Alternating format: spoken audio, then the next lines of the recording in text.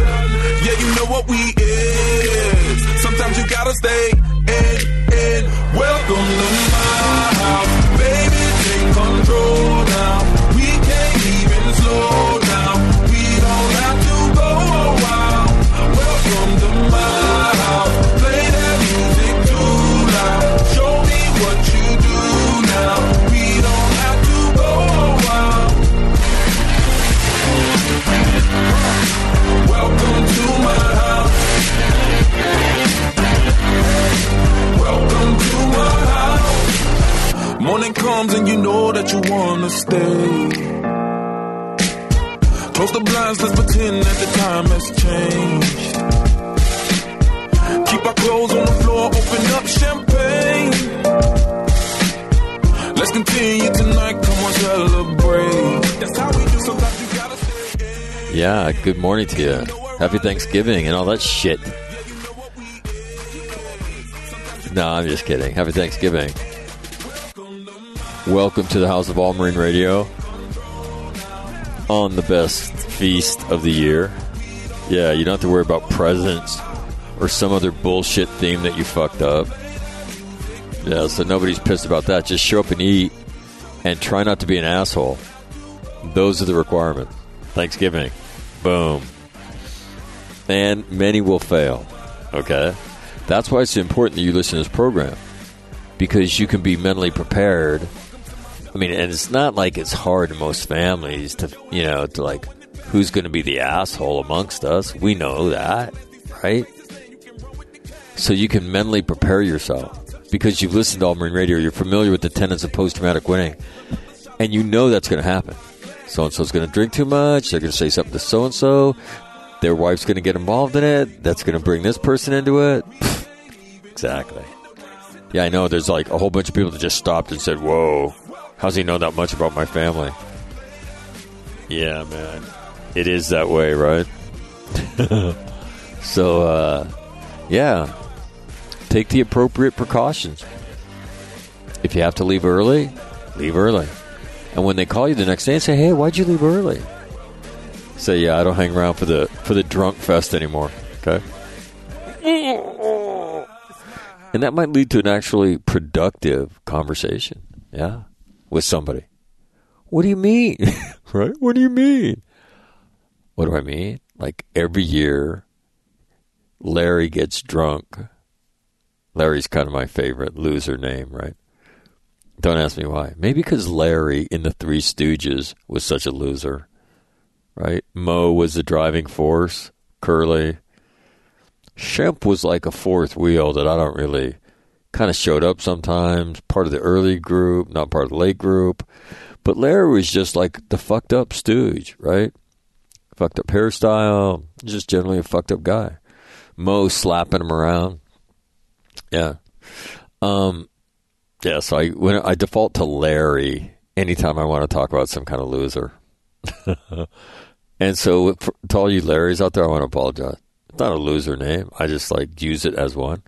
So if you're Larry out there, I don't mean to start your Thanksgiving off on a shitty note. But anyway, so like, what do you mean? Well, you know how when Larry gets just hammered out of his ass every Thanksgiving, like in the late afternoon, then he starts talking shit. I'm not staying for that anymore. Oh, well, we missed you so much. Yeah, well, somebody needs to get that dog on a leash, man. I'm tired of it. I'm not going to subject my family or myself to that anymore. So we had a great time, and then we left.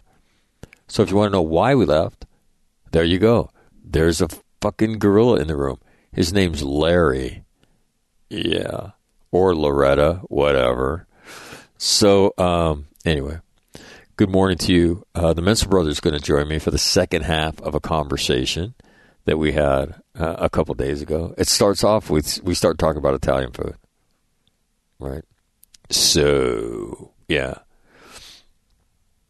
Will's Italian. Jeff's half. Timmy and I know nothing about things Italian. Although Tim would profess that he does. He actually, in fact, does not. Yeah. What else going on? Thanksgiving. I'm doing my own turkey. Right? I'm doing my own turkey. And I have to tell you, I have skills. Right? I'll tell you big news yesterday. So I'm minding my own business, running errands. Went down to San Clemente, one of my favorite places. And I want to move down there next year. So I go down to San Clemente and to get a haircut. I get there, talking to Patrick, my son, on the phone. And I'm giving him shit, right? So he's married now. He's been married since August. So I said, hey, when are you going to have a kid, man? He's like, dude, I'm not talking to you about that stuff. I'm like, what do you mean? I'm your dad. You know what? You don't want to have a deep, meaningful conversation about impregnating your wife? He said no. He said, no, I refuse to have that conversation. I'm like, all right. So I'm talking to him on the phone, and I park my truck, and I'm getting ready to get out of the truck to go get my haircut. And I look around, looking for my wallet. I look in the overhead. Oh, my truck. I have to tell you about my truck. Well, my truck has been having some issues, and I love my truck. Okay? My truck's 11 years old. White Nissan Frontier. It drives nicer than most cars do. Okay? But I'm emotionally attached to my truck. And Colleen was driving it, I don't know, 3 weeks ago, a month ago. And she fucking breaks my truck all the time. And then she doesn't know what the fuck she's talking about, right? When she calls me, Dad, the car broke. Like, what are you talking about? Tell me. The battery light's on. Well, no shit. When the engine dies, the battery light goes on. Just shit like that. No, just utterly clueless, right? So I go see my mechanic, Dave Rivera. And I think I was talking about this yesterday, but so I'm like, hey, Dave, can you check and see this is going on? And he's like, that's kind of weird, la, la, la. So he hooks up the Tech 2, the computer, right, to my car.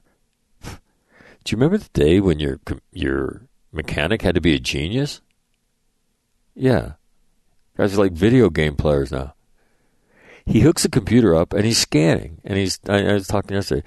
And, all of that. And so I start giving him shit. I said, you don't know shit, do you? And he starts laughing.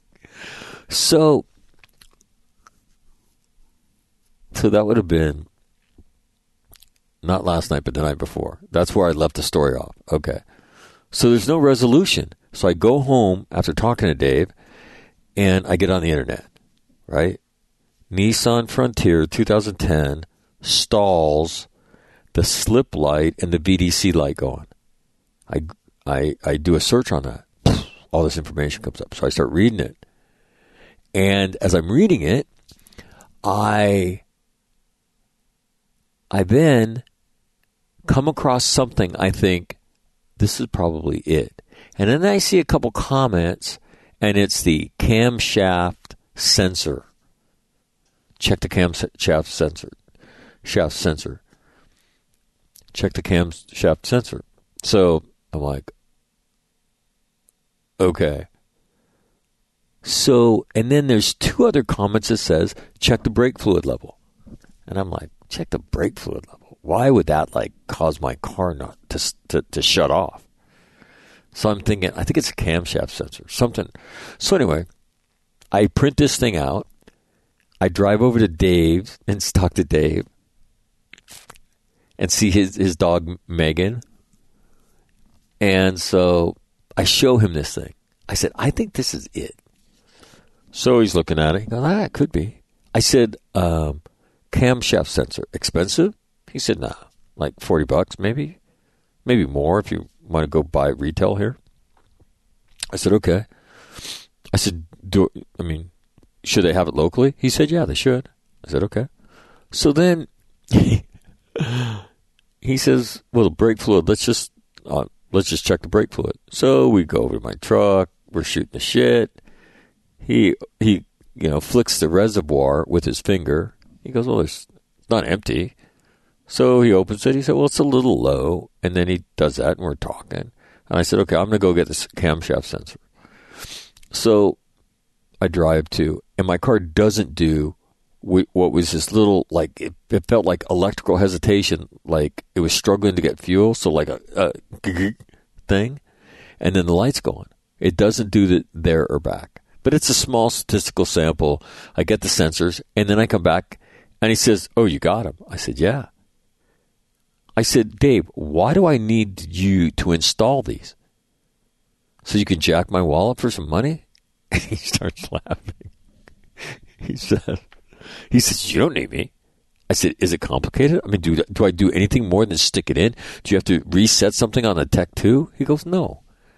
He said, you just got to insert it. I said, okay, well, where are they? He said, well, let's go find out.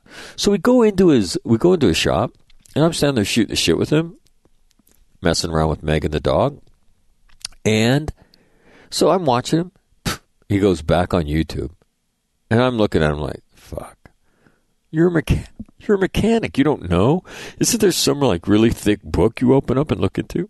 He goes, no, man. It's all on YouTube. It's all on YouTube. So he shows me. He goes, this is where it's at. You got to take this off, and then you'll get to it. And so I'm like, all right. I'll see if I'm going to go home, and I'm going to see if that's beyond my echelon of maintenance. So go get a kind of little step stool so I can have some leverage getting into the engine compartment. And I quickly ascertain it's beyond my echelon of maintenance. So get in the truck, head to San Clemente. Okay, now remember, I left you with, that's a truck update. I left you with, I'm getting out of the truck. I'm talking to Patrick. And now I'm looking around for my wallet. Where's my wallet? I look in the overhead, not there. I look next to me, next to the little emergency brake thing. It's not in that thing. I look there. It's not under the seat. It didn't slide off the passenger seat into the door compartment. I'm like, fuck.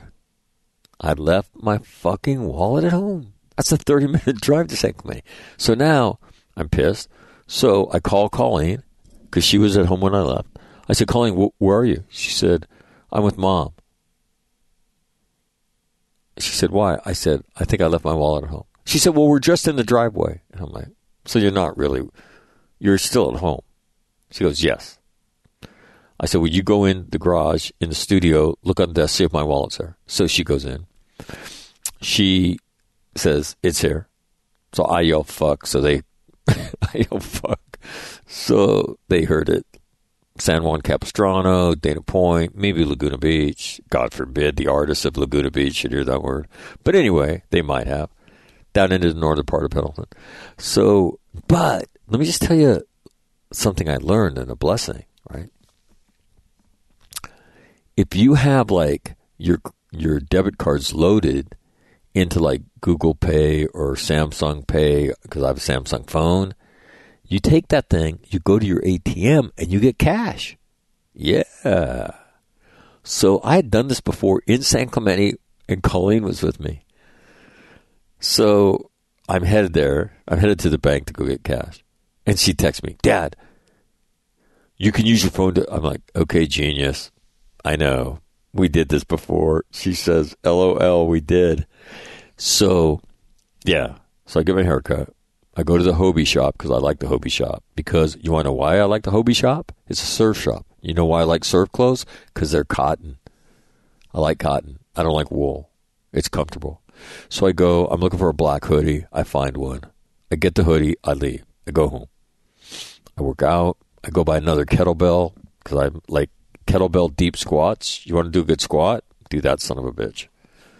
All the way down, the full range of motion into a squat. What do you mean, Mac? Okay, let me tell you what I mean. Have you ever seen pictures of, in Vietnam, right, Vietnamese villagers, the way they can squat down, like ass to the ground, and they just sit like that? Little kids do it. I'm talking about that squat. So full range of motion with weight. So you take the kettlebell, you put it in your hands, and you put it right in front of your sternum. It's probably a little bit north of your sternum, okay? Because I'm sitting here doing it right now. And then you do like full range squats. So anyway, I do that. And yeah, and there you go. So that leads me to this and the little technical malfunction this morning. So what we'll do today on this eve of Thanksgiving, first of all, if you're looking for recipes, go to the All Marine Radio website, right? You could do that right now. In fact, I'll walk you through it because I'm essentially a full-service host here. Oh, there's another little tidbit of news I got to share with you. So if you go to the All Marine Radio website, which I'm doing right now, you go there, and in the search box, type in Thanksgiving. Hit enter. That's important. Okay. And you'll see a whole bunch of podcasts. All right, here's one. Graduate School for Thanksgiving Chefs. It's all about the gravy, baby. That is the chef. Right?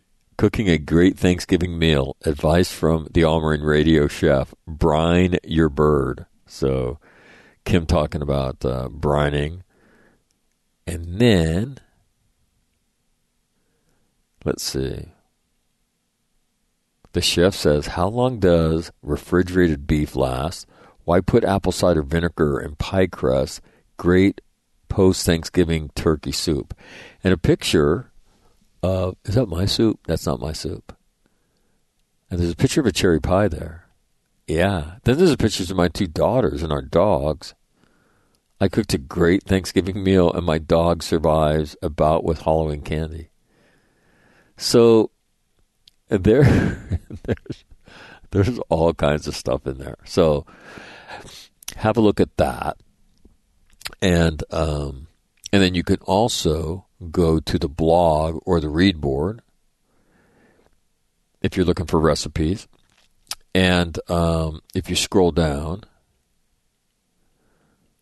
At some point, you see the chef. Bear with me. And click, when you see the picture of the chef standing behind his bar, then click on the read more, little hyperlink. And then you'll see, for all of Kim's recipes we've discussed, click here. And click there. And so then you'll go to a page that has just a whole bunch of recipes. Okay? A whole bunch of recipes. And if I were you, I would check it out. That's what I would do. And so there you have it. So if you're looking for a little bit of Thanksgiving help.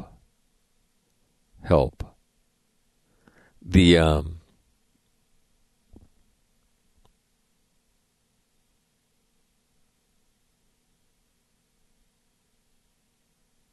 and then the other little piece of news that I would give you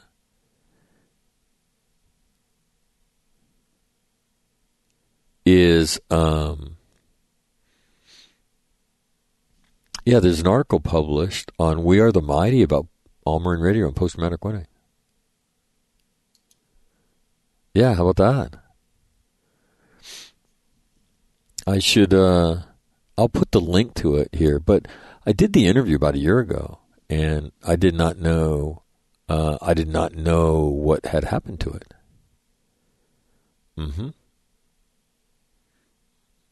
Je ne sais pas. I did not know. So, yeah, I'm looking at all these different recipes. But, you can find, and again, depending on how you store your stuff and how you view it, I would view it in details, not in pictures, so you can see. And I think, Thanksgiving sides,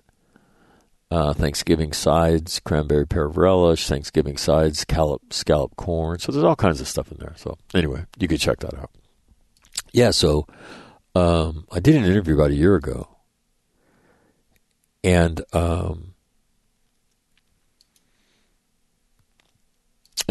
somebody had known about the Marine Corps, and the guy who interviewed me was a reservist, and he was on active duty. And his name is Joel Searles. He's a major. And so, he calls me, he says, hey, could I interview you about what you do? And I said, yeah. And so, yeah, there's an article on We Are the Mighty, which is, for those of you who are involved in military-related websites, here's the headline. Post-traumatic winning. All Marine Radio host helps Marines deal with trauma. So I'm coming back from San Clemente, and all of a sudden my phone starts blowing up. And I see the link, and then I see people talking shit to me. And I'm like, wow, who knew that was going to happen? So a nice little surprise yesterday. And so I got a nice note from him. And I said, hey, just so you know, there's more to that story if you ever want to write anything else. I said, and the story really is how Marines use this to help other Marines. And so he says, let me give you a call on Monday. So hopefully that will beget more. So maybe that'll open more doors to preach the gospel of post-traumatic winning. All right. So with that said, good morning to everybody out there. The United States Marine Corps, no, it's Friday. It's not Friday, but it is Friday, right? So Whitney Houston, she sings the national anthem today. So on this day before Thanksgiving, good morning to everybody.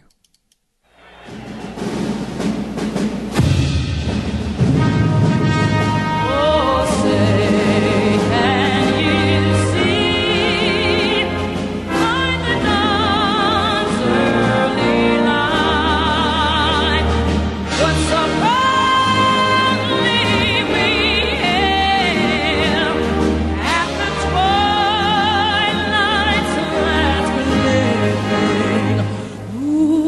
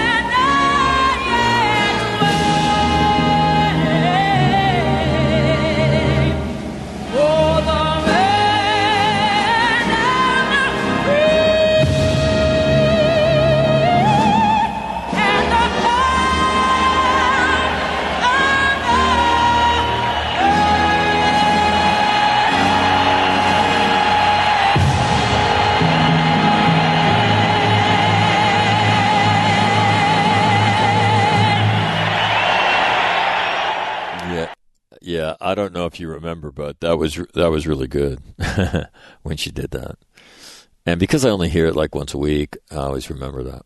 And so this is dedicated to all you that are going to go see families. And I hope you have a great time. For those of you who don't have, who have families that have just as much chance to have a low order nuclear detonation as you do to have a good time,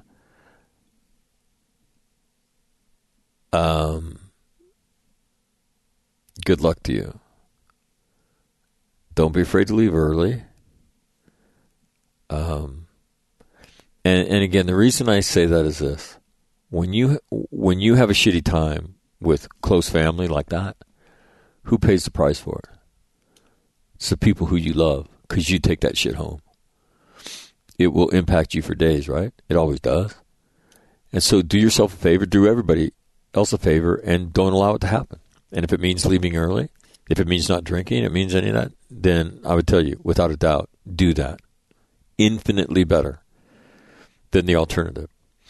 So this is dedicated to that subset of our tribe, right? Be smart, right? Enjoy as much of the holiday with your family as you can. But when you see the dangers signs, run, Forrest, run, okay? And don't be afraid. Hey, there's nothing wrong with running as long as you run early. Okay, if you run late, you're fucked, okay? You might as well stay and bask in the glory of all the shit.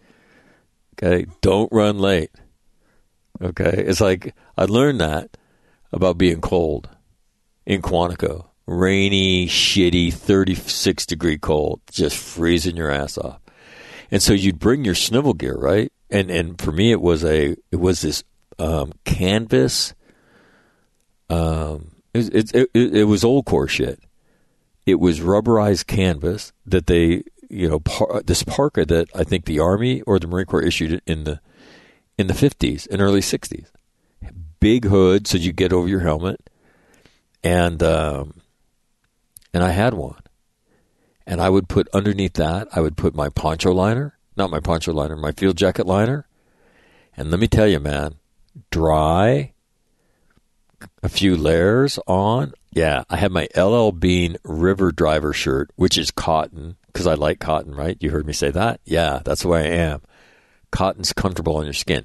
So then I would have my blouse, my camouflage, my T-shirt, my camouflage blouse, then field jacket liner, then rubberized canvas. Okay, let me tell you about rubberized canvas. Water doesn't go through it. Oh, Mac, Gore-Tex. Yeah, you know what happens when you get rained on, when you're wearing Gore-Tex for about 6 hours? You have soaked fucking Gore-Tex. You know what happens when you get rained on for 6 hours and you wear rubberized canvas? Not a fucking thing, right? Yeah, so I'd pull my shit out before I got soaking wet. And guys would be like, Mac, what are you being a pussy for? I'm like, I'm not afraid to be a pussy. I said, let me give you some advice. If you're going to go pussy early. Because there's no sense in putting on your snivel gear after you're soaking fucking wet, you moron. Hey, I took no shit from those idiots. Yeah, they'd be standing around soaking wet, then they put their wet weather gear on. What's wrong with this picture? It's good to be smart, idiot child. So, yeah, this is some of that advice. Okay, there's nothing wrong with running away from Thanksgiving, but run early. Okay, so when Aunt Matilda or Uncle Larry reaches for the 9th beer or martini, right, and you know it's about to go down, just stand up and say, hey, I just got a text message. I got to go to work. What? Yep. Everybody grab your shit. We're leaving. Kiss everybody. Poof, out the door. And everybody looks at you like, what happened? Like, oh, fuck. It was getting ready to go. Let's go home. And then everybody's happy. Happy, happy, joy, joy. Happy, happy, joy, joy. Happy, happy, happy, happy. Right? All right. So this is dedicated to that proposition. Don't be afraid to limit the damage on Thanksgiving. All right. Everybody got that memo? I hope so. Okay? Because, again, when you fuck that one up and the thing gets sideways again, who pays the price for that? The people that are close to you, because it affects you. So fight smarter. Yeah. With that said, this is dedicated to that group.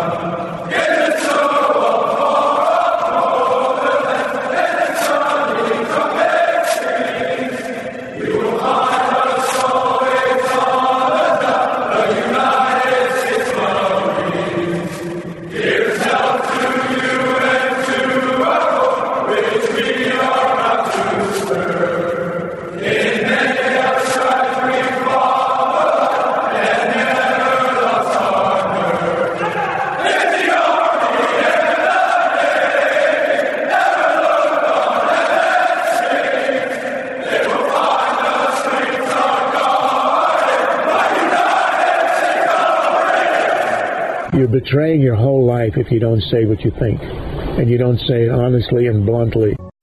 What keeps you awake at night? Nothing. I keep other people awake at night. For this campus had prepared him well. I'm very confident that, thank you very much. If this was vodka, it'd be a lot better speech.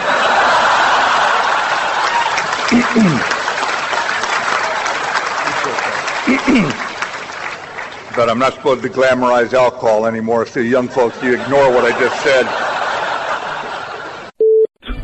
We just have to execute. And we are executing every day, and Sergeant Major and I are very proud of what you do. Doesn't mean we can't get better. We don't want to make a mistake to learn. We don't want to lose to learn. We cannot lose if we have to go fight. We got to do what these Marines did here 75 years ago. Persevere against difficult, challenging conditions and odds and win. You got to win.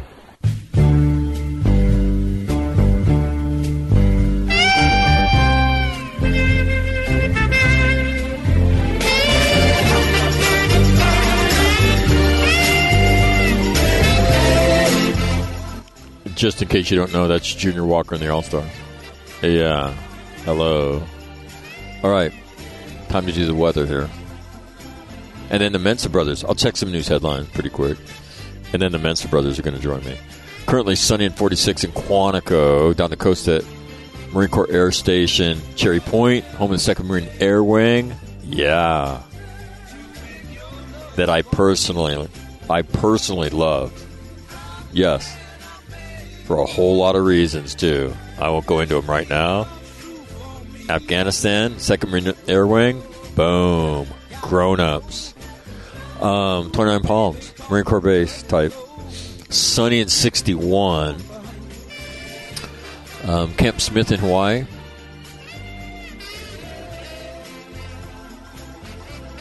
Sunny and 67? I'm doing the weather an hour later. Okay, the sun's up in Hawaii.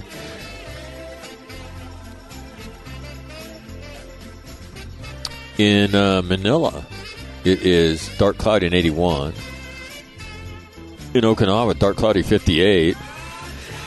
And in Darwin, it is dark cloudy and 83. Shout out to Mike Marletto. Yeah.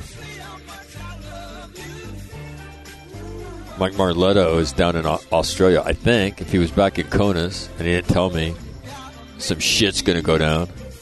Currently at the home of All Marine Radio, Costa Mesa, Newport Beach area of Southern California. It is sunny and 62. Looking for a high of 72 today. Yeah. That's why we live here. 72 today, 79 on Thanksgiving, 81 on Friday, 75 on Saturday, 77 on Sunday. Yeah, that is a look at your weather here on the eve of Thanksgiving. That would be called Thanksgiving Eve if you're keeping track. Okay, so we'll check some news headlines, and then you'll hear the Mensa schmoes. Top story in Stars and Stripes. Obviously, a slow news day. With the Russians massing on the Ukrainian front. Lead story is German tax collectors continue to target U.S. airmen after he returns to America. Yeah, the Germans. Pfft. What a bunch of fools. All right, so Stars and Stripes. All their reporters must already be out on, like, holiday. Okay, so they're not doing anything. Pulling shit off the wire. From the Wall Street Journal, household spending increased in October, fueling the recovery. So that's in the news. U.S. jobless claim reaches a 52-year low. Whoa. U.S. jobless claims. I thought it was 52-week, but it's a 52-year low. Jobless claims fell sharply to 199,000 last week, the lowest level since 1969, marking a milestone for the labor market's recovery from the effects of the pandemic. How about that?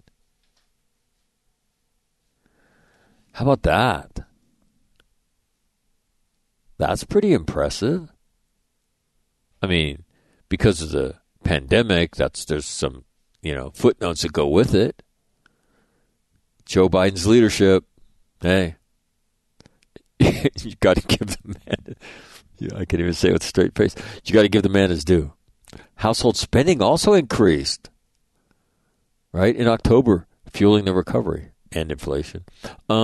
Consumers ramped up spending by 1.3% in October. Strong spending this holiday season is expected to aid the broader economic recovery. Hey, good news on the economic front. Gotta love that. Here's a story. I love stories like this. Headline. This is another Wall Street Journal headline. Jamie Dimon, right, apologizes for joke about J.P. Morgan outlasting China's Communist Party. Chief executive made the comment during a Boston event in response to a question about doing business in China. Oops. Jamie Dimon apologized Wednesday for joking about J.P. Morgan Chase and Company that it would outlast China's Communist Party. Mr. Dimon said on Wednesday morning that he regretted the remark he made Tuesday during an event at Boston College in response to an audience question about doing business in China. Yeah. Remember, we don't make jokes about China. Okay? Because they're not standing for it. Yeah. The question is, will he dance like everybody else? Got to have that Chinese money, man. Joke. Absolute joke. Here's another strategic, right? Strategic battle going on in the world. OPEC weighs shift in oil policy after crude release. The Saudis and Russia consider pausing planned production increases after the U.S. and others release crude to push prices lower. So we're not going to facilitate any kind of petroleum production in the country. We are, but we will, however, get into the strategic oil reserve. So that's going on. Now, there's some interesting stuff coming out of the strategic oil reserve, and I've got to read it because I didn't really understand it. So, yeah. More of that next week. And there was one other story. This story from the too much good stuff in the Wall Street Journal. Chinese official accused of sexual assault, right, on a Chinese tennis player. Her name is Peng Shui. I'm not sure if I'm saying her Chinese last name right. But you know what I'm talking about, right? He played a key role in setting up Beijing's 2022 Olympics. Oh, that guy. She since disappeared and then magically resurfaced when people started asking, where the fuck is she? Oh, she's being re-educated. Don't you Americans understand shit like that? Yeah.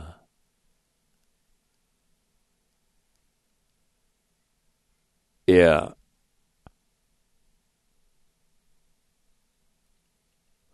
So that's in the Wall Street Journal. Let's see, top story in, because I have a subscription for a month. Top story in the New York Times is analysis. The inflation miscalculations complicating President Biden's agenda. Now, I'm not sure if it's me, but it seems like both the Washington Post and the New York Times have taken a much more critical look at our current president. Interesting. Yeah, I mean, I guess their fondest dream, right, that Donald Trump would somehow come back and they could continue doing their stuff. They actually might have to cover current events and might have to do it maybe in, well, I should say not so partisan, but you know what I'm saying. Top story in Marine Corps Times is Army cadets raid Annapolis, steal the wrong goat from Navy. How often is that? How awesome is that? They stole the wrong goat. Now, did they do that because they're just fucked up? Or did they do it because it was kind of a disinformation program that Navy was running?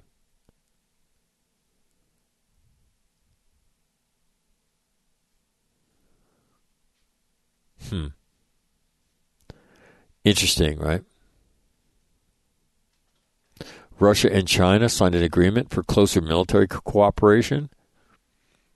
And it seems to me that Russia and China have decided to at least cooperate on a limited extent because they see the world closing in around them. One of the things that has happened in the last year that has been impressive is the number of nations that have sent some kind of naval vessel to the Western Pacific. And, the fucking Germans are even doing it. I mean, who even knew they had a ship? Yeah, what? Yeah. So the Germans, and then you had the German defense minister or their secretary, the German secretary of the Navy, talking shit about the South China Sea belongs to everybody. Whoa. Hey, we stopped talking like that about 90 years ago, bro. Okay? 80 for sure. Okay? Whoa. Yeah, maybe he listens to All Marine Radio because All Marine Radio regularly invites the German nation to join it, to take its rightful place in the League of Nations, especially powerful nations, and do its own share to defend the rules-based order under which the German people have thrived. Oh, you mean we'd have to do our duty and be responsible? Yeah, concepts like that.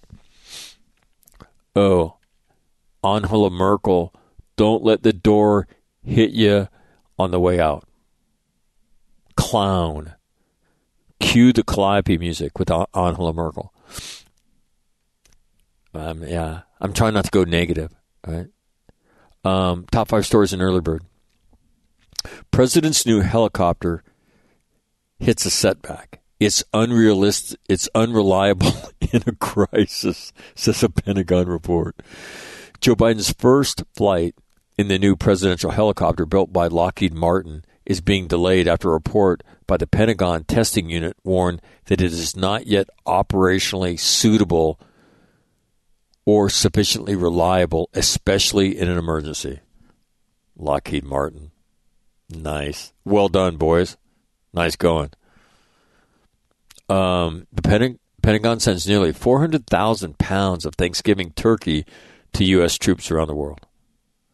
Again, I've said this before, I'll say it again. The Department of Defense goes to great lengths to recreate Thanksgiving around the world. Yeah, with all of it, right? Turkey, dressing, gravy, all of it. Pumpkin pie, right? Yeah, we in Afghanistan, we had these pineapple carvings that somebody did, and you weren't really sure if it was like a turkey or an alligator. But you assumed it was supposed to be a turkey, and honestly, you appreciated the effort because you're far away from home. You're far away from home. We had a meal. My fondest Thanksgiving meal memory is Afghanistan. Me, F-18 man, Napa man, right? We all go to dinner together. Like we all tweaked our schedule so we could go eat together because we rarely could do stuff like that. But we did on Thanksgiving. And Napa man is like, he loves to eat. At some point, he's going to weigh 600. Yeah. He'll be on the Discovery Channel. A day in my 600-pound life. Yeah. No kidding. He will be enormous. You want to know why? Because he loves to consume large amounts of calories. Anyway, we go through the food line, see the little food guys who we know. I don't know where they were from, Pakistan or someplace. Probably sending our grid coordinates so that they could shoot at us. But anyway, that aside, so we see the little guys that feed us on a regular basis, and we all get our food, and we're all excited, right? Turkey, I mean, come on, man. But Napa man is glowing like a bride on her wedding day. And I look, and I'm like, whoa, that's disturbing. And he's giddy, right?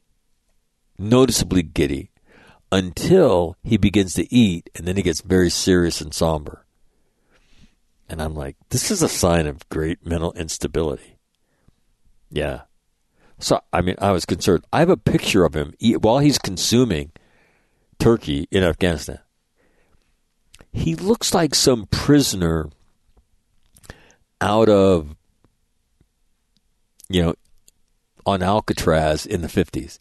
It's a black and white picture, right? And he's got his head shaved. Fashion being what it was in South Central Afghanistan at the time. And he's got this drumstick in his hands, but he's got this like disturbed look in his face. Napa man told me that like his dad evidently likes to eat too. If you tried to take food off his dad's plate, could I have some of that? His dad would snarl at your ass. That's like not a cool thing to do at my home. I'm like, what are you, nuts? It's called sharing, I think. And his family are Christians. Like, yeah, we believe in that, but not with food. So anyway, my fondest Thanksgiving memory.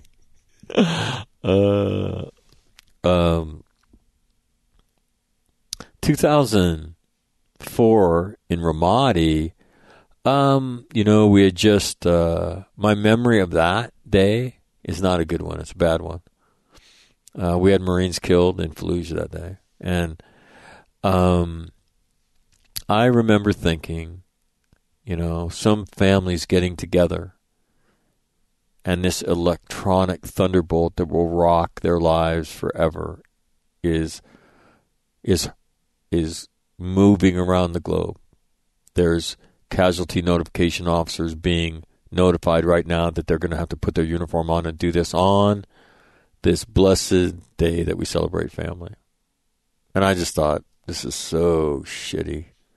So shitty. Yeah, that's my memory from 2004.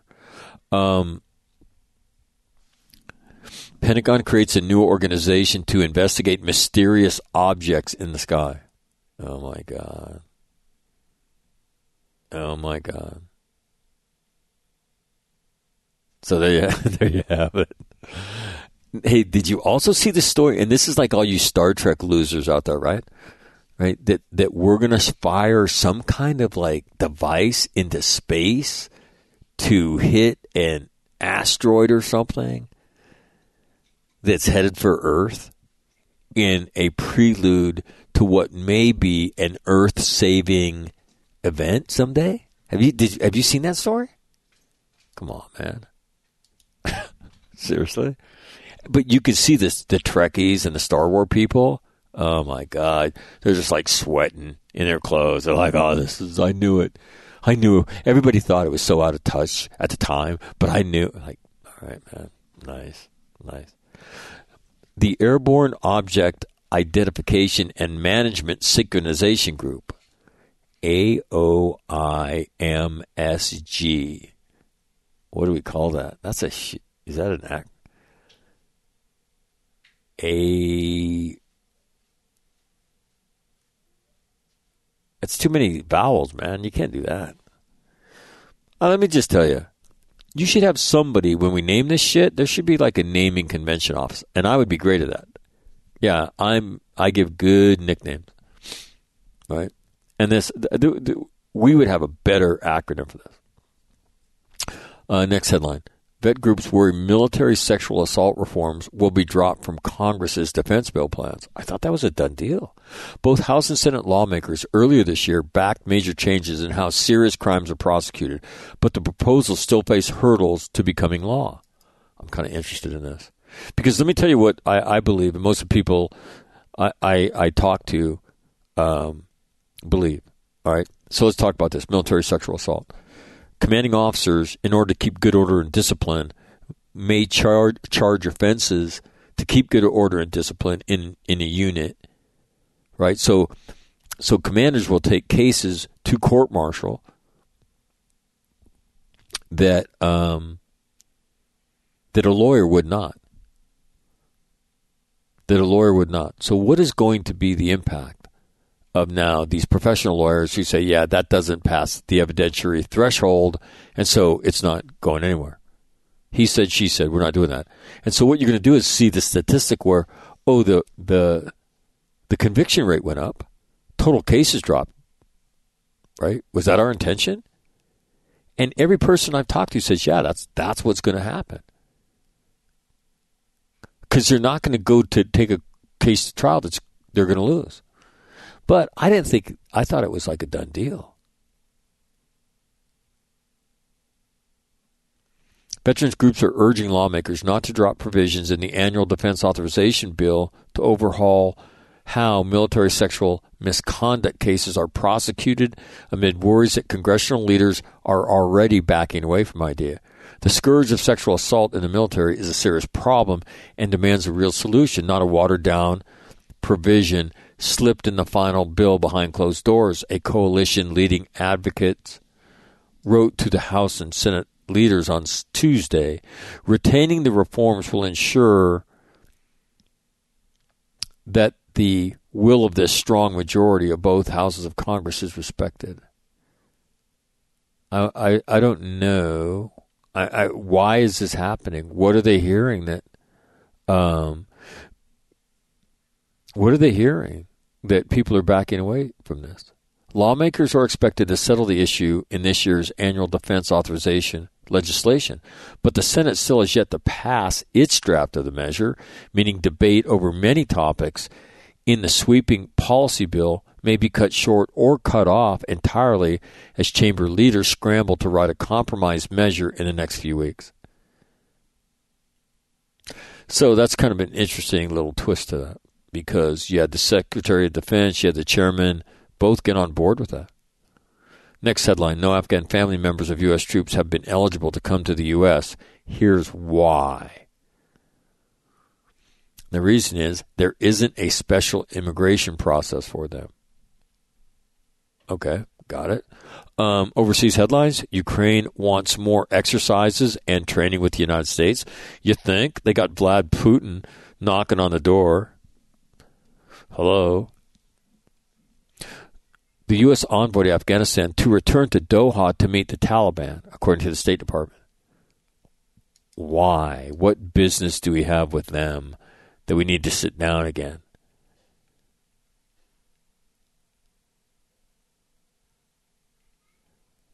Quote, they'll discuss our vital national interests when it comes to Afghanistan. No, that's like boilerplate. I know that. That includes counterterrorism. So the counterterrorism piece is going to get laid out there in exchange for what? They want their money. safe passage for U.S. citizens and for Afghans who have a special commitment. And that includes humanitarian assistance in an economic situation in the country. Oh, so now the Taliban won, and now they can't govern, and they want the United States to help them. Come on, man. My God, it gives me a headache. U.S. begins exercise off Japan with Canadian, German, and Australian navies. See what I'm saying? That's why you have the Chinese and the Russians, right? Story from the Washington Post. Taliban sends hundreds of fighters to eastern Afghanistan to wage war on the Islamic State. The Taliban have expanded its shadowy war against the Islamic State branch in Afghanistan. So let me tell you what I think this is about. This is about sending a message to the United States that we want your help and we want your money, and we know in order to do that, right, you have a concern about the Islamic State, ISIS-K as it's known, right? Yeah. So that's what's at work here. Money, the root of all evil. All right. That's as much of the news that I can take today. So the Mensa brothers, we started a conversation yesterday, and we're going to finish it right now. But you have to give me a few seconds because I have to flip a switch. Okay, so don't go anywhere. Okay, yeah, I gotta get in the switch flipping business here, and then you're gonna hear the geniuses that everybody knows and some people like, known as the Mensa brothers. We'll see. Somebody sent me an email about that. Why don't you say Will's name anymore? Because I think his name is Constantini. Maybe I should just call him Constantini, because that's what I think his name is. And that's what my mouth wants to say. And I have this phobia, and it's gone with me since I've been in radio. When I fuck up somebody's name, I go, Will Costantini. Yeah, it's just, so instead of like, fuck it. You're going to be Constantini or Will C? Which one? So yeah, that's why I do that. Okay, so let me throw a few buttons, and you will hear the Mensa brothers here. So without further ado, stand by. Button switching commencing. So let's talk about Italian food now, since you guys brought it up. To me, lasagna is my favorite. To me, what is your favorite Italian food? Man, I got to tell a lasagna story because it involves Carrie, Will's wife, who put something on her Facebook page about Italian sausage lasagna, and then she put something that I thought indicated she thought it was great, but which indicated that this is a horrible idea. And I went out and bought all that shit and made it one day. And I put it on my face. I said to Carrie, I said, look at this. I made that Italian sausage lasagna. It tasted like shit. She's like, my God. Didn't you see what I wrote? I said, I thought that meant that you liked it. She goes, oh, no. She goes, no, you're an idiot. But, yeah, Italian sausage lasagna, bad. So, or taking lasagna recipes off of your friends' Facebook pages, bad idea too, probably. Yeah. Without reading the commentary. Italian broads, they leave out shit so that yours that you make won't be as good as theirs. That's no thing. They leave her out whole an point ingredient here and there. Her whole point was nobody within a rational person would even try to make something as hideous as this. And I thought it looked like it was going to come out good. And I was like, oh, my God, this tastes like shit. Well, my grandmother, Maria Di Pasquale, used to make great lasagna. It tasted great. And if William Perry and his group, or who's the guy who got lost in Antarctica Will was talking about? Shackleton. If Shackleton had that 2 weeks before he got lost, he would have no problem surviving because that lasagna would have stayed in their guts for a month and a half. Yeah, there you go. So that was my grandmother's lasagna. But Jerry Martorelli, my best friend, who's a lawyer there in Connecticut now, his mother she was from Calabria. She made exquisite, like you were talking about, Mac, very light and fluffy and everything. It was a joy to eat it. If you like lasagna, you know, and even if you don't like lasagna, it's just great. My mom made it. It was good, but it was heavy lasagna. Yeah, it's hard not to make it heavy. Particularly if you're using Italian sausage. Yeah. Yeah, my mom used those heavy, the heavy. What do you call that? Lasagna pasta. Is there a name? It's lasagna pasta. Is that what it's called? Lasagna. Lasagna. Yeah, it's lasagna. I thought the dish was called lasagna. Yeah, it is, but it's not. It is. You can't use tortellini or fucking gnocchi or anything like that. You got to use no shit lasagna slabs of fucking pasta. Yeah, see, that's the American lingo, bro. We got the same word for a lot of different things. Fucks people up. Yeah, it does. Yep. Absolutely. Yeah, we're assholes like that. The best Italian meal for me is ravioli. You have either meat ravioli or cheese. My grandmother was great at making both. And unlike her lasagna, this didn't go boom like a lead bomb into your stomach. It was pretty good. You know what I mean? It tasted good no matter what it was, but this was enough so you could like move around afterwards. Well, what do you think, Will? What do you like better, gnocchi or fucking ravioli? We never ate gnocchi. There you go. We would have ravioli. Yeah, ravioli, you can't beat it. What is your favorite Italian dish, Will? My favorite Italian dish, we were in Naples and went on Liberty on a Sunday evening, find somewhere to eat. If you say cheese fucking pizza, you're off the show. No, I wouldn't eat pizza in Italy. Pizza's from New York. So, we go out. Don't tell the Italians that. There's like, they know it. There's no restaurants open. It's Sunday. So we're climbing up sort of. Yeah, you got to go all the way up to that castle up on top of the hill there.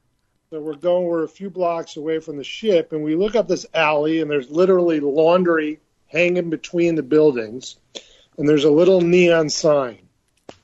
That must be a restaurant. So we go up there. The father was the waiter. The mother ran the cash register, and the daughter was the cook. And there were 4 tables in the place. I bet you it was great. And we sat down, and we had frutti di mare, which is fruit of the sea, fish of the sea. Yeah. And it's a dish with all the different seafood and a very light red sauce. And figure that stuff had probably been caught, maybe it had been caught Saturday, but likely that Sunday morning. And we went back there every day we were in Naples and ate the same thing. It was the best Italian dish I've ever eaten in my life. And this place that I'm not sure that they'd seen a tourist in that place. It was the neighborhood restaurant up there. How long did it take you to walk from the tourist pier? In 10 years. Did you walk there from the pier, or did you get? We did, yeah. We walked from the pier. That's straight uphill then, right? Yeah, we go out, there's a little bit, and then you just start climbing up. And this narrow, crooked alley, again, with the clotheslines and the laundry, the geraniums out on the balconies, cobblestone street. And we saw this little neon sign way at the top of the hill. So, yeah, that was the best I ever had. How about dessert? And the sign says, "Chooches eat here." Chooch means jackass in Italian. How about dessert on Thanksgiving? Are you too full, Timmy? Do you have it? I mean, does a heritage bird fill you up and you're not capable of handling dessert, or how does that work? I almost always have dessert. It's a delayed dessert, and normally it's going to be some variation of pecan pie. I'm very serious about the pecan pie. You are? Do you make it? Oh yeah. No, I made pecan pie. I don't think I'll be making it this year. I'm not sure what kind of pie I'm going to get. I thought it was pecan pie. I didn't know. Yeah. Is it pecan? Yeah, but that's because it's pecan pie to the rest of America. It's pecan pie down here, son. This is Texas. In Texas, that's pecan pie. Don't you know?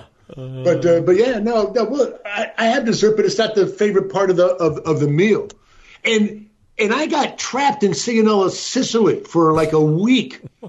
For a week, right? Bad. We're waiting for the Grenada thing to get through, and a doctor we were with was convinced a terrorist would kidnap us if we went anywhere. So we ate in this goddamn hotel in Sigonella, And all it was this horrible pizza and horrible noodles and sauce. And it was like, God, by the time the ship showed up, we had lost like 10 pounds. And nothing but water and wine. It's the only thing they had to drink.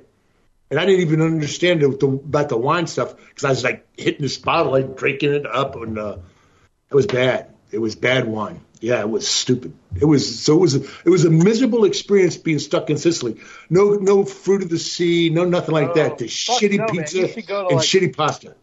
You should go to fucking Messina or goddamn Palermo. It's fucking great. And Castellamare del Golfo on the north coast of Sicily, fucking wonderful. Well, you got stuck in Sigonella because your boss didn't have any balls. Sorry about that. Well, but the surgeon that was with the medical team, he said, "Oh, fuck you," and he left. And he was gone for like 4 days. He said went to remarkable places. He had a blast. We sat in the hotel. It sucked. How about you, Will? Dessert on Thanksgiving? Yeah, so my wife used to make the best cheesecake ever. And that's true. Completely plain. And I've never had a better one anywhere I've gone. So what is a plain cheesecake? No strawberries. No fruit, no nothing on it. So crust, cheesecake. Yep. The graham cracker. Right. Crumble on the bottom. Right. Cheesecake. Got it. Yep. That would be Philadelphia cream cheese and sugar. There you go. And that's what it is. I think there's an egg in there and some vanilla. And maybe a little bit of whipped cream. Tell me, so is it softer or firmer? It depends. Right? You've got your 1-day cheesecake, your 2-day cheesecake. Rarely is there such a thing as a 3-day cheesecake, right? Because it just doesn't last that long. So your 1-day cheesecake is much creamier. Your 2-day cheesecake has started to crumble just a little bit.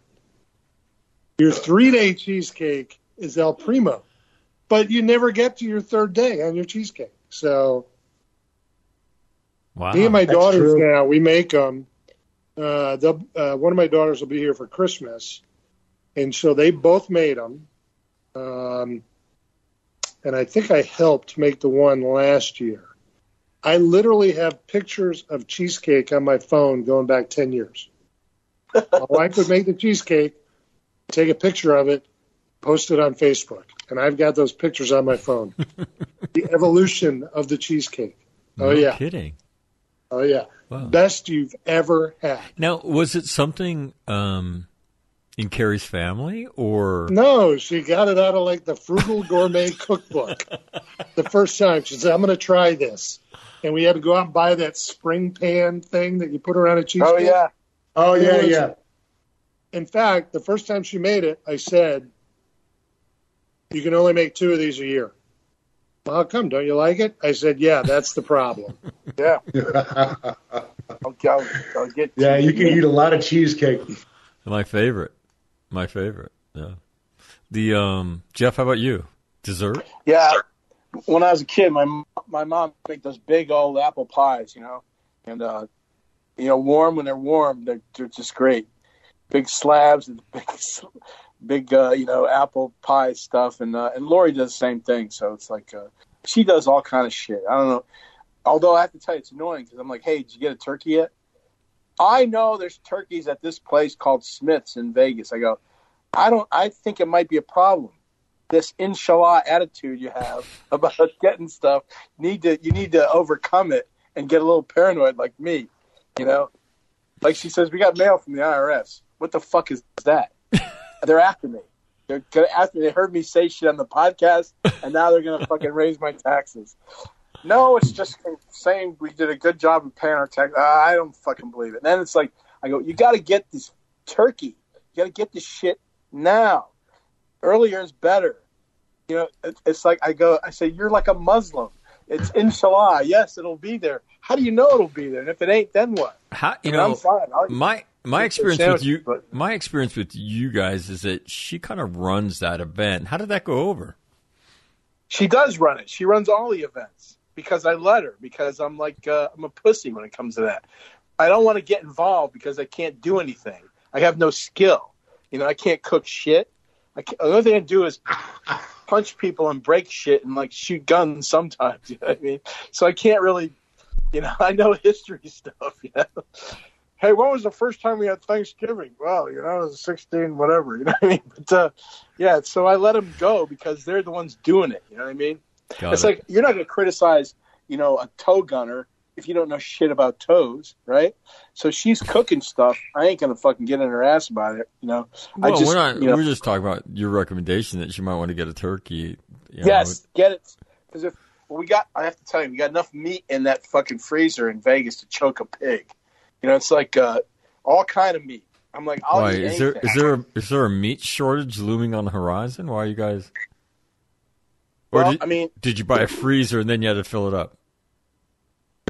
We had shit in like 3 freezers here in San Clemente, in both houses, ours and the boys. Lori just said, "Fuck you! What, you guys don't have shit? I'm using your freezer."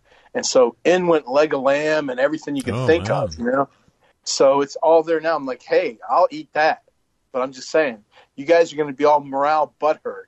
Their morale is always in shit when they can't have a traditional thing. And I could give 2 wet shits about tradition, but sooner or later you get a turkey. But now is that I mean, like it's kind of like there was kind of a gloom and doom. Yeah, there was a lot of gloom and doom predictions about turkeys, but I went and bought mine last Saturday. There was a shit ton of them. There's turkeys everywhere. Turkeys here, and turkeys I will there. tell you how much it cost. I don't know. Expensive or regular? I didn't even look. 15-pound turkey, was it? What they could charge me? $30? Who cares? I don't know shit about. Turkey's cheap anyway. Turkey's cheap anyway. I'm a cherry pie. It can be cheap. It can be cheap. Unless you're like Will, not Will. Unless you're like Tim. Tim is getting turkey. It doesn't have to be. It doesn't have to be. Family tree, man. You can make turkey painful here in America. It's America. You can make turkey a painful purchase because it's America. My dessert for Thanksgiving is cherry pie. My grandmother made one of the greatest cherry pies you'd ever want to eat. You literally want to take the whole pie and tell everybody, get the fuck away from me. Okay, somebody hand me a spoon because I'm going to destroy this thing. It's that good. And so I've actually learned how to make the whole meal. I can do that. Oh, yeah. Yeah, the turkey, the gravy, the mashed potatoes. I can make my mother's Thanksgiving, to include the cherry pie from scratch. Crust, the whole fucking 9 yards. Yeah. That's no shit. See, Jeff is like my dad, my dad could not cook anything. He could make coffee, and that was all he could do in the morning. And so when I moved in with him, when he gained custody, when he gained custody of me and my brother, when he gained custody of me and my brother, I had to do all the cooking. We lived up in those Colonel houses up there by the old PX. Yeah, and I did all the cooking, but I didn't know how to cook that well. So we had like steak pretty much every 3 or 4 times a week, and all that shit stopped when he got remarried. When my stepmother came in and saw what was in the freezer and stuff, she's like, "You are insane." I'm like, "What's wrong with porterhouse steaks? They're good." Jesus, every day, yeah. It was steak or chicken. I had pork chops and mushroom soup. It was 3. I had 3 meals. I just rotated them, but I would stick with steak for a couple nights in a row. Yeah, that was great. All right, what are you reading? Spending your dad's life by 30 years probably doing that. No kidding. What are you reading, Timmy? I actually needed to raise my morale. I needed to give me a book to inspire me, give me hope. So I have just finished rereading Starship Troopers. Damn, if I didn't have a good time reading that too. And I'd forgotten a good bit of it to include the part about his dad, which I find hard to believe, but that's okay. The Brazilians, who knows? Well, tell us about it. That's a little cryptic for. So Starship Trooper, as Will has pointed out, may be one of the best books ever written on just discipline, on having a social order that is meaningful and reflects probably more closely to what our revolutionary founders were talking about when they were talking about having a participatory democracy. Only it takes place in the future, and a democracy, it's the world is all one country, and they're part of a space federation.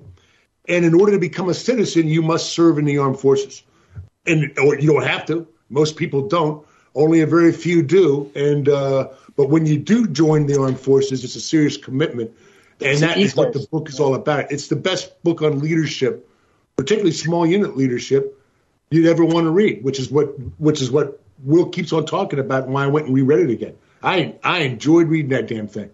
That was fun. It's a book about ethos, yeah. Yeah, it is. Ethos, indeed. It's the best book about recruiting, military psychology, small units, leadership. It's the best military accountability. Book. Yeah. Oh, yeah. It was a pleasure to read again. It's one of the great things about it. It's one of those books where there's not a word wasted, and you can read that book. I've read it 20 or 25 times. That's a little over the top, don't you think? No, there's something. It's a fast read every time.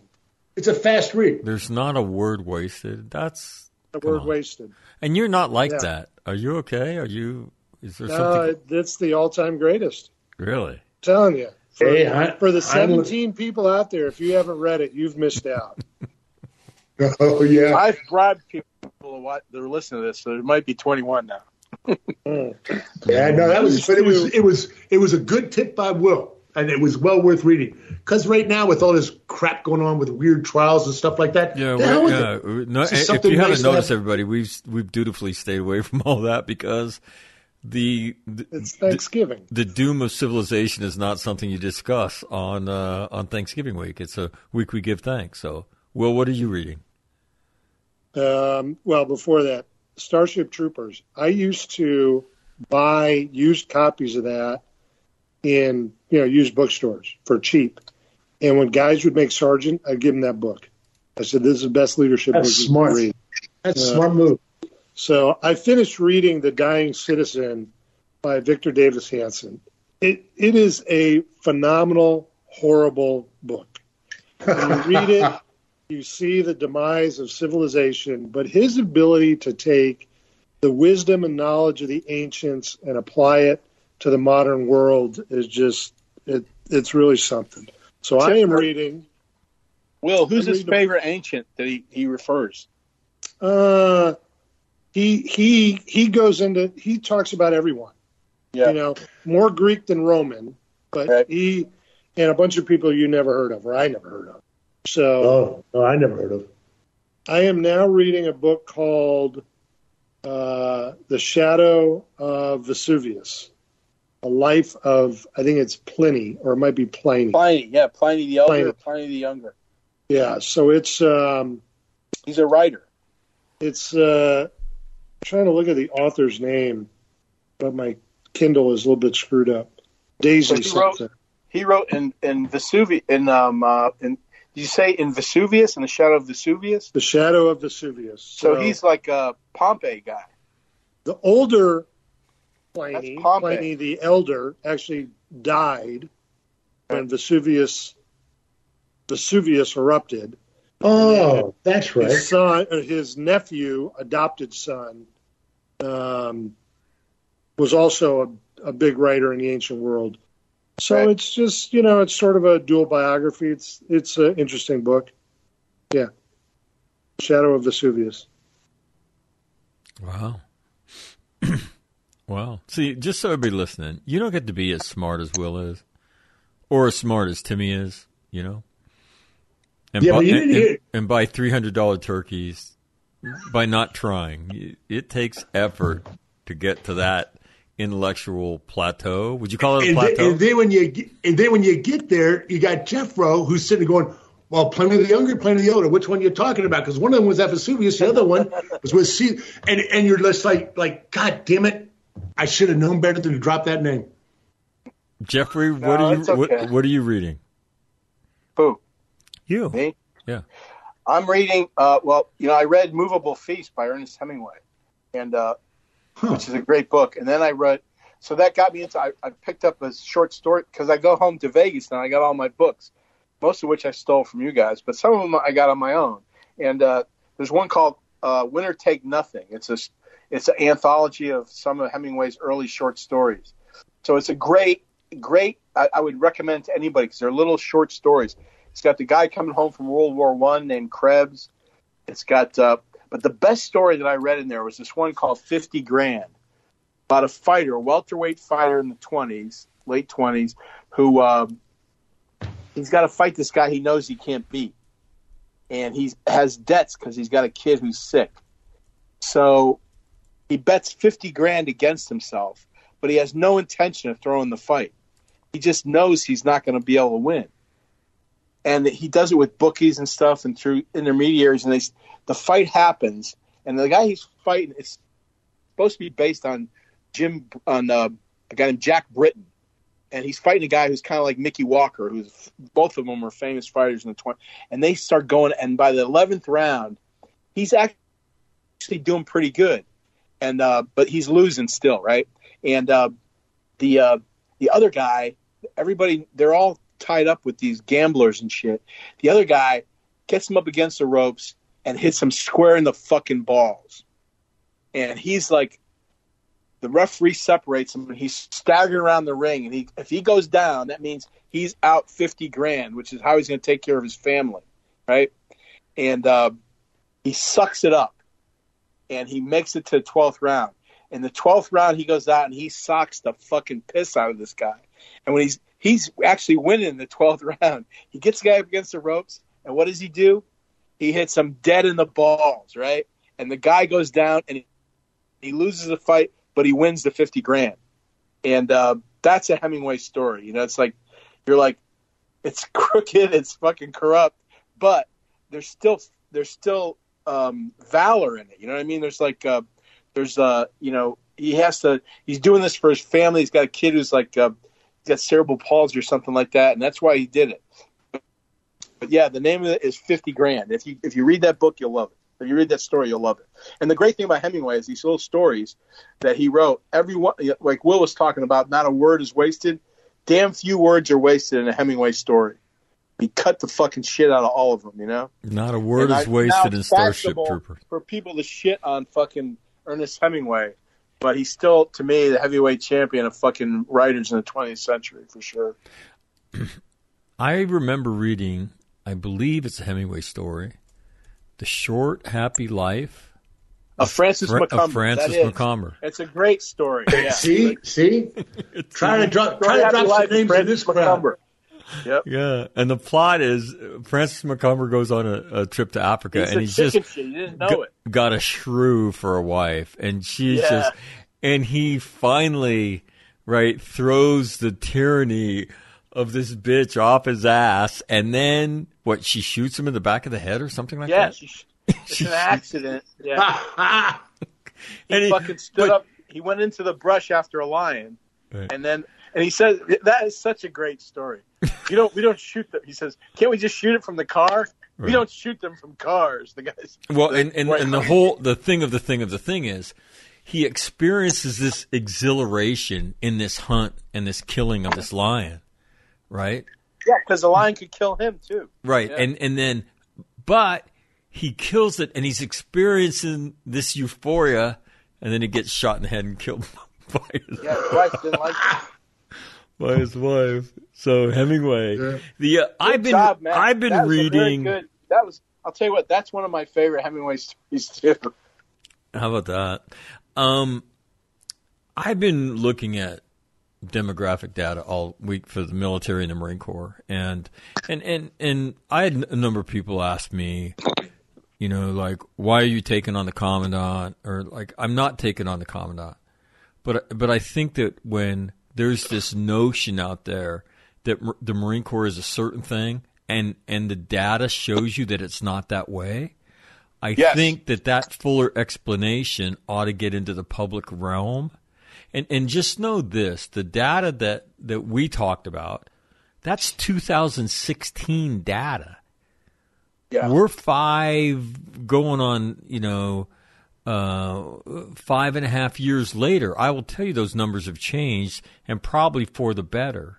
And so to me, the reason that it's important to footnote those discussions is so that you can narrow really the focus part of the discussion down. What should the discussion be, right, in order, to say, okay, let's make this better. And then even some of the byproduct, I got a few very interesting emails about what does make the Marine Corps great. And so maybe we should come back to that. But there was another point I wanted to make. Before we go to another point, I would just say I respectfully disagree that the numbers are better. Oh. The numbers are what the numbers are. Oh, okay. I don't care what the numbers are when it comes down to ethnic, racial breakdown. Right. So absolutely. The people that say the numbers are better. Well, but again, make your whole point because, and again, I've heard Will say this, so I will go down this rabbit hole with him. I don't care if the Marine Corps is entirely Hispanic. I don't care if the Marine Corps is entirely Asian.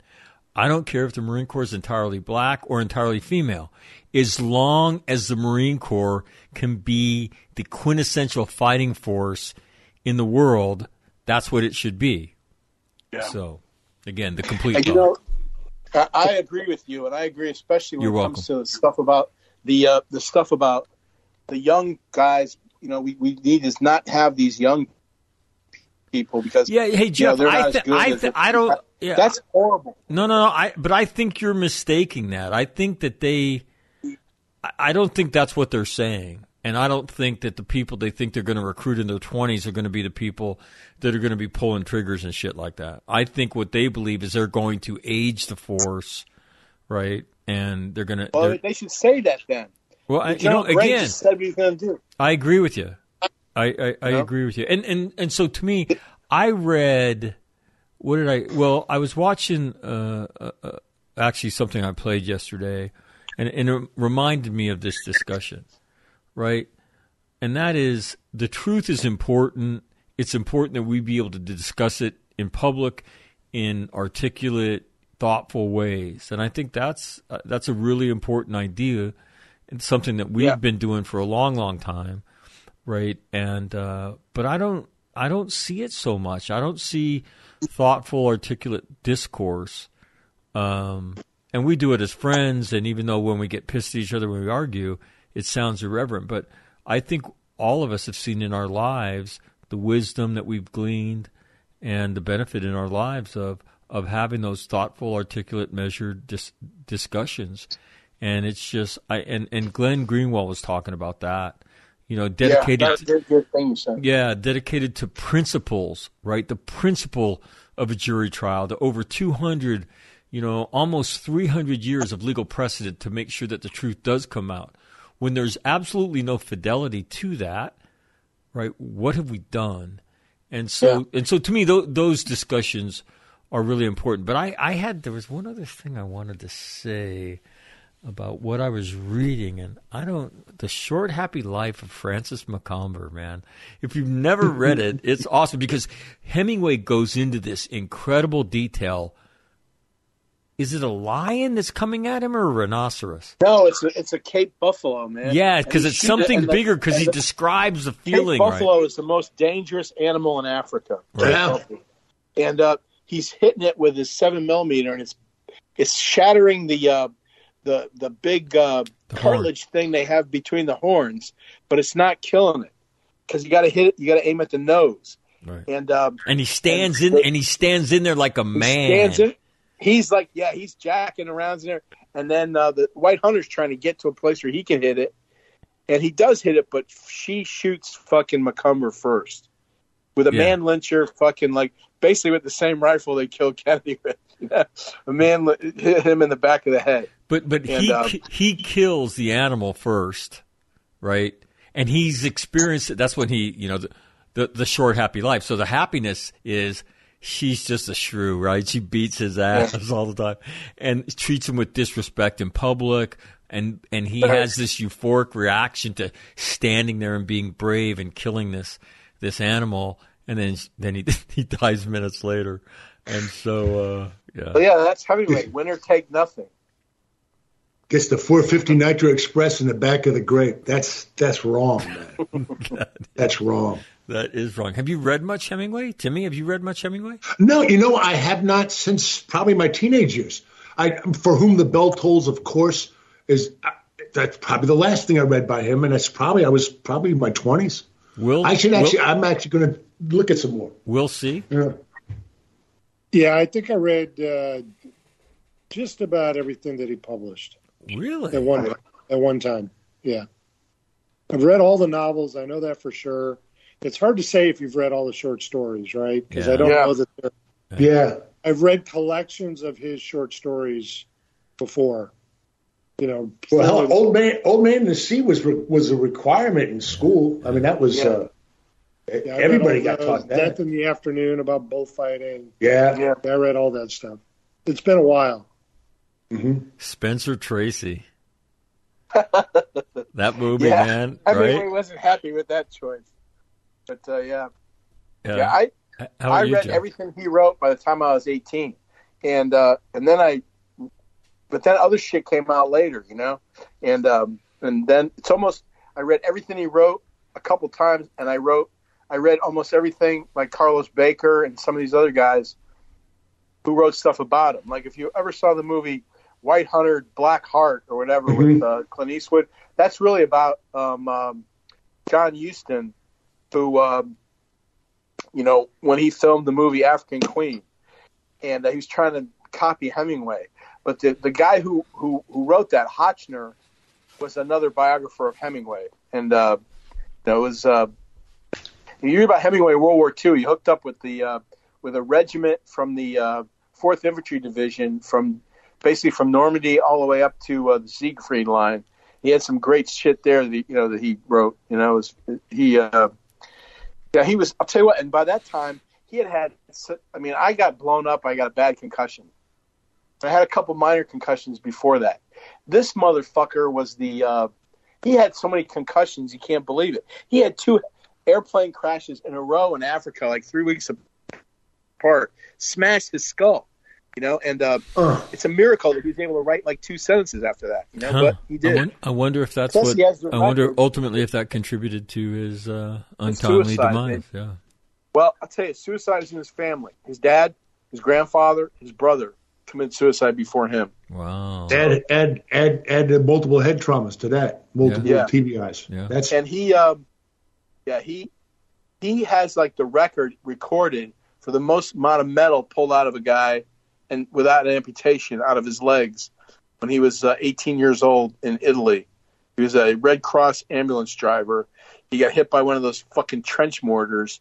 And then even though he was hit, he had enough in him to carry another wounded guy, and he got hit by machine gun fire in the knee and he got the guy back. They gave him the Italian silver medal of non-chicken shitness or whatever, And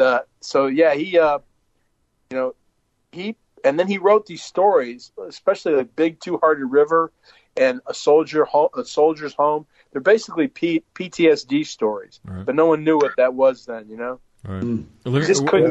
One more question, and then I'll let everybody go. And somebody sent me this and mused about it. And they said this: do you remember the first time you saw the movie The Best Years of Our Lives? And do you remember what you thought? So, Timmy, do you remember when you saw that movie? Have you seen it? I saw that. I saw that at some point when my dad was in Vietnam, and I think my mom had us watch that thing. And I don't have a very positive or much of a memory of it at all. I just remember that as, for some reason, the first thing I think of is this forced kind of watching this with my mom when my dad was away. So no, I don't really remember it that well. Sorry about that. I didn't mean to. Yeah, sure. Yeah, it's okay. It's Thanksgiving week, man. I can't believe you did that to me. But that's I'll get over it. Who knew that was coming? Hey, man, you asked and it just comes. I know. Shit. Yeah. Will, how about you? Do you remember the first time you saw it? I've never seen it. Wow. The Best Years of Our Lives. Jeffrey, do you remember the first time you saw it? that's one of the best movies ever made.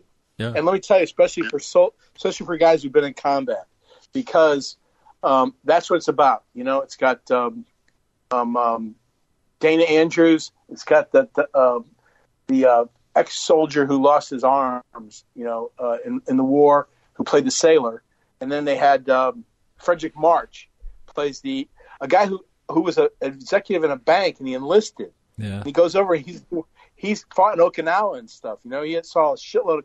It's about PTSD, you know, in different variations, but they're trying to get on with their lives.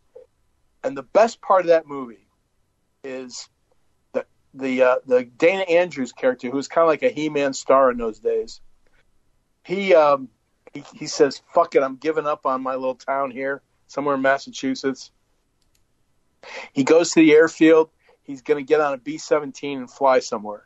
And he was a bombardier during the war. And so he has to wait. So he goes to where they got all these wrecked planes getting ready to be used for scrap metal. He climbs up on one. He gets in the bombardier spot, right?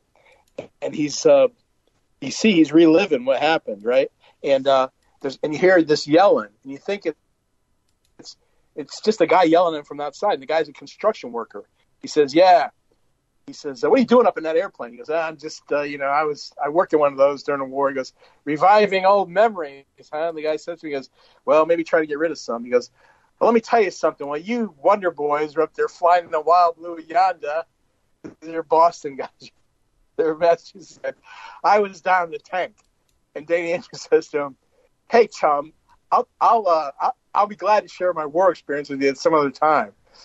But right now I'm looking for a job." He goes, "We're going to use all these." He goes, "You're going to junk this. You get everything." He goes, "We're not going to junk this. We're going to use this for prefabricated houses." And he gets a job. And that was the end of the movie. That was close to the end of the movie. But that fucking flick had so many good parts in it about what it's like to come back. You know, if you've been through this shit. You know? I was the first time I saw it, I was stunned. I couldn't believe that a movie made in 1946. 1946. Yeah, went to the places that the movie goes. It is one of the top 25 movies ever made in the United States, yep. According to the Library of Congress. Right, it won 7 Academy Awards: Best Picture, Best Director, Best Actor, Best Supporting Actor, Best Film Editing, Best Adapted Screenplay, Best Original Score, and it was the highest-grossing film in both the United States and the United Kingdom since the release of Gone with the Wind. And I remember, I don't know, I was watching it, and I really didn't know what it was about. I mean, it starts with them flying in like a B-17, something that has a glass forward turret. Yeah, and they're flying over Wisconsin or some shit like that. And they're talking about home. But the scene that sticks with me is, I believe the guy's name is Harold Russell. He's a double amputee. Double amputee, plays a sailor, and he's and he wants to marry his girl, his high school sweetheart, and there's a scene in his bedroom where he takes off his robe and now he's got to take off his arms, and she helps him, and he looks at her and says, "Is this what you want? Somebody who's helpless?" And I think he says, I'm not even a man, right? And his scene is like, I mean, for 1946, man, we didn't know about PTSD. And I remember being like so blown away that Frank Capra, right, made that shit. And so, if you, I don't, now that I talked about it, Timmy, I don't want to bring up any more bad memories, but. I'm finding this interesting. You see a movie from 1946 that's talking to us today, and us today should ask, why the hell were we talking about it in 1946? Well, Capra would make that movie. Didn't he get the shellacked on Wake or something?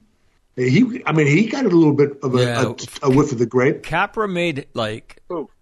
No, Capra. No. that you're talking about Raoul Walsh. You're talking about the guy who on Midway, who almost yeah. No, I thought DiCaprio got a whiff of the grape somewhere, though. He did. He took pictures on D-Day. There you go. But Capra mainly made good. He made like Mr. Smith Goes to Washington and Wonderful Life. Well, here's the interesting. That's the best movie he made. Here's the interesting thing about his career. He makes those movies before he goes to be one of the film guys over in Europe in World War II. He comes back and he never ever again makes an airy-fairy movie. Right. All his movies are very different after the war. So anyway, all right, boys. First of all, have a great Thanksgiving. Hey, same to you, my friend. Yeah. Everybody out there have a great Thanksgiving. There you have it. I'm gonna watch. I'm gonna make my son watch the best years of our lives now. So you fucking man. Well, I'll tell you, what will shock you is the content of the movie given 1946, and we just didn't talk about that stuff. So I think I think anybody who watched it will find it absolutely fascinating that he dealt with that. So remember, he says, "I'll stand up for you, kid, till I drop." After he punches that guy out of the drugstore. All right, happy Thanksgiving. All righty, all right, man. Bye-bye, see you guys later.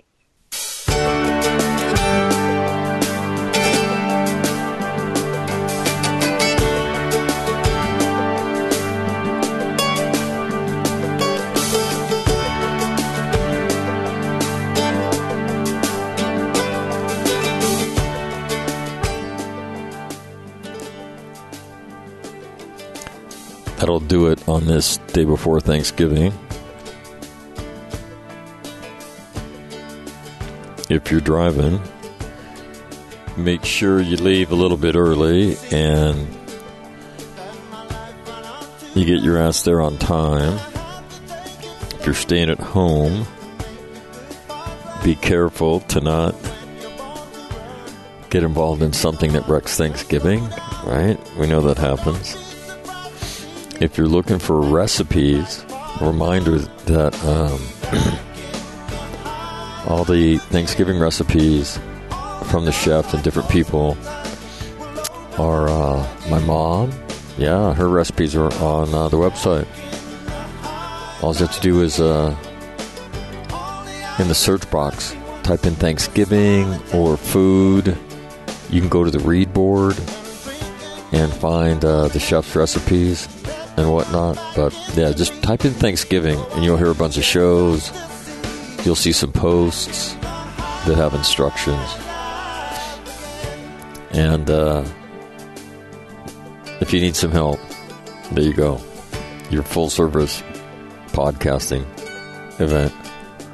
So on that note, I'm probably the coolest holiday because it's about nothing more than giving thanks and reconnecting with family and friends. And I've done this from all over the world, and it doesn't matter if you're there in person or not.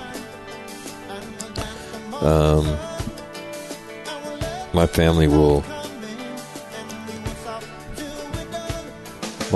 reach out, and we'll all be on a Zoom call tomorrow. So we have that going for us. Yeah. So looking forward to it. And just remember to give thanks. Most of us have an awful lot to be thankful for. So on that note, I'm Mike McNamara. This is All Marine Radio. Thank you for listening. My thanks to the Mensa brothers for doing this. Have a great Thanksgiving. I'll see you I won't see you on Friday. I'll see you on Monday. Yeah. So on that note, happy Thanksgiving. I'm out.